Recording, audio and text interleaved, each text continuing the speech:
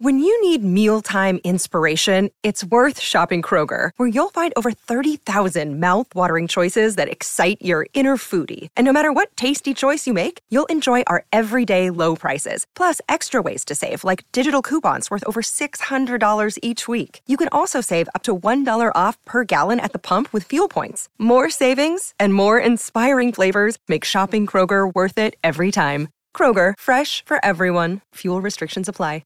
Welcome back to the Friday Form Panel with Steve Cleve and Dan Malecki, taking you through all the races from Melton Entertainment Park this Saturday night. Race number 7 is where we're up to, the Lynn McPherson Memorial Breed for Speed Silver Series final. This race, Dan, when I went through the form, it was quite a few runs by a few horses in this race where they were very different from Heat 1 to Heat 2, and it sort of made it very tricky to try and get a good map on this race. Did you find this easy or a hard one? Definitely not easy. Not at all. Look, there's a lot of horses you could make a case for. There's enough winning form in the race. Exalted's been, look, to be fair, for the 5 runs it's had with Jess and Greg, it's been pretty good bar one occasion, and the win 2 starts ago was dominant, and then really good last time against some solid form lines with Royal Dan and Hephaestus Phoenix, who I think can win earlier on in the night. It's just a matter of, do you feel comfortable trusting Exalted yet, particularly if it's going to be at a price where it should be a clear enough favourite? I think it's the one to beat, taking or putting aside the price, the value of where Exalted is. I suspect it might be the sort of horse that would get out of the market anyway. But 10 Exalted, what we saw with the Bendigo win 2 starts ago, it was very good.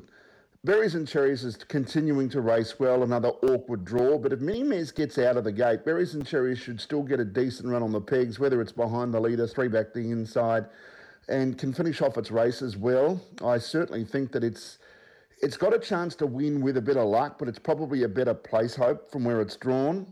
Others in the mix here, I think I Dream of Millie continues to perform well.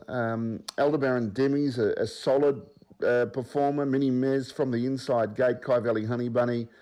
Queen of Quebec, I probably dropped off a fraction with.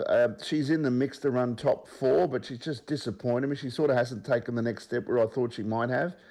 So Exalted, Steve, number 10 to win it. 10, 8, 3 and 4. 10, 8, 3 and 4 for Dan. I've gone with Exalted as well on top. It charged through from the second row and in a very slick opening first quarter, but was just too good in that heat win at Bendigo. And as you said, it was a terrific run even last week. The way it's been going, I struggle to see any of the others beating it if it brings its best, but there's always that if question mark hanging over it. And then as you just went through, there is a multitude of horses that we could play for the placings here. Look, I've gone for the 4, Aldebaran Demi. I just thought it flashed through late last start. I think Chris will just have it tucked away somewhere and it'll be flashing home late again. The improvement of Valerie Lane driven cold last start compared to the Death Seat run in the first heat was very good. I think they'll probably drive it the same here. And Queen of Quebec, if she brings her best, she could certainly be winning this. But like you said, she's been mixing her form up a little bit. But 10, 4, 5 and 6 for me. 10, 8, 3 and 4 for Dan. We move over now to race 8, the A.G. Coombs Trot. And this is a very open race as well. We've got a little black book runner here, Perfidious Sue, who I like. Hopefully we get a little bit of value on this horse. But, there's a multitude of, I suppose, different maps and different chances here, Dan. There is. It's a very open race, no doubt about that. I was searching for a bit of value. I was finding it difficult to come up with something with a bit of confidence. And I'm not saying I'm there yet, but I think anywhere Hugo looks pretty well placed, and to track through on the pegs, he's a good peg line horse anyway. So important that Tweedledee can hold up in a more prominent spot, but even from 3 back the inside, I think anywhere Hugo's got good each way claims at a bit of odds, so $1 a win, $4 a place type ratio. I think Mercenary will be very hard to beat. It's shown previously its best form is right up there. Zebek, after such a long break, I thought was terrific. First up, was a big gap between runs of a couple of years.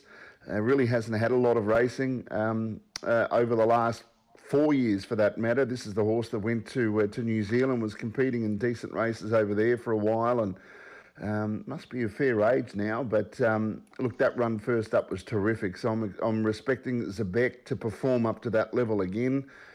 And also Tweedledee from a better gate might be able to hold up.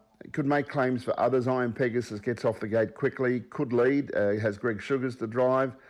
You mentioned Perfidious Sue. She lacks that sort of gate speed in the early part, so I don't know how much of Barrier 2 is going to help her, but look, she's going really well. If you can, one of her latest starts was in the Great Southern Star, so quite forgivable, and she made a break last time, drawn barrier number 3, but she got to be some sort of a chance, Steve, doesn't she? Tipsy Turvy from the back line, Hominin, Simone Lendeni have both got winning form. It's one of those races you can come up with a lot of horses, or make cases for many of them anyway. A bit of value for mine anyway, Hugo, number 8. 8, 5, 3 and 1. Yeah, 8, 5, 3 and 1 for Dan. This is one race we have gone different ways. I've actually tipped the 10 here, Simone Lendini, on top. Forget last start when it broke, but its first 2 runs in Victoria were terrific, winning both. Its last win, 56.6 last half, so it can certainly run a bit of time, and I think it just needs a little bit of clear running over the 22.40. It'll help it, and I think it can be winning here. The 10, Perfidious Sue, I think David probably just drove it a little bit too hard early, trying to get that lead, or the leader's back spot. If he just comes out of the gate and holds his horse together, I think it can run a really big race. It's been racing terrific prior to the Great Southern Star. The 3, Zebek, as everything you just mentioned, Dan. It was a huge run first up at Bendigo. It did a stack of work, and it's sure to be much, much fitter from that run. And then I've thrown Mercenary in for 4th, but yeah, you could just open this race right up. There's so many chances, and it wouldn't be surprised if any of the horses that neither you or I have mentioned could actually get up and win. I would not be surprised at all. So if you are playing trifectas and first fours, it's certainly one, or even quaddies, it's one I would be opening the race right up, because many, many chances there. We move on to race 9, the Lynn McPherson Memorial Breed for Speed Bronze Series final here, Dan. And we have the favourite at the moment is looking like number 10. Well, it's marked, the Chook is marked favourite here on the trots.com website. Interesting race. I think the speed map probably plays a different way to what the market's playing. I'm not sure how you saw it, but I think Christmas Babe can lead, but Lindy Grace should get there first, sit on its back, and it was able to outsprint it at the finish. So you'd expect the final to be run very similar to the last of the heats? Yeah, look, that's the scenario I come up with as being most likely. I still think it's a race that offers the potential for a bit of an upset. But I think from what we saw in that heat with Lindy Grace running down Christmas Babe, a similar scenario, could see a similar result.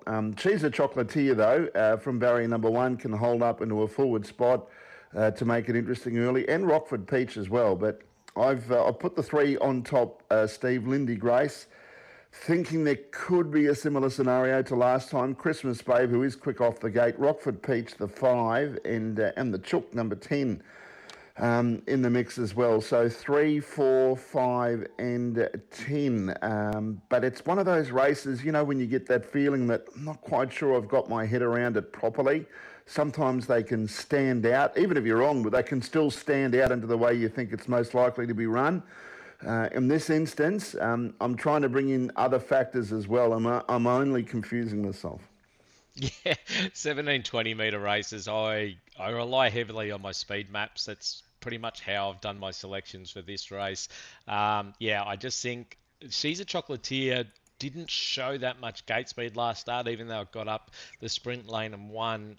I reckon it could be back, 3 or 4 back the fence even here, which might make it a little bit hard. But I've got Lindy Grace getting across, and look, Midnight Avenger will probably, I think, can cross the one, so that does put She's Chocolatier back an extra spot. So I think Lindy Grace will find the front, hand up to Christmas Babe. That was exactly how it ran in the heat, and Lindy Grace was too good. I can see it shooting up the sprint lane and winning again. Stick with me. He's got a tricky barrier draw, but I think it'll find the line really strong. I was wrapped with the way it's been going of late. And the Chook, who sat in the death seat in its heat run, has a driver change with Alan Tormey taking the drive in the final. That certainly won't hurt.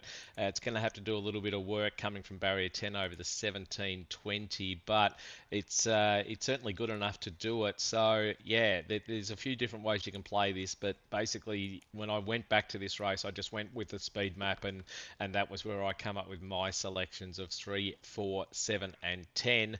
Dan's numbers there: 3, 4, 5, and 10.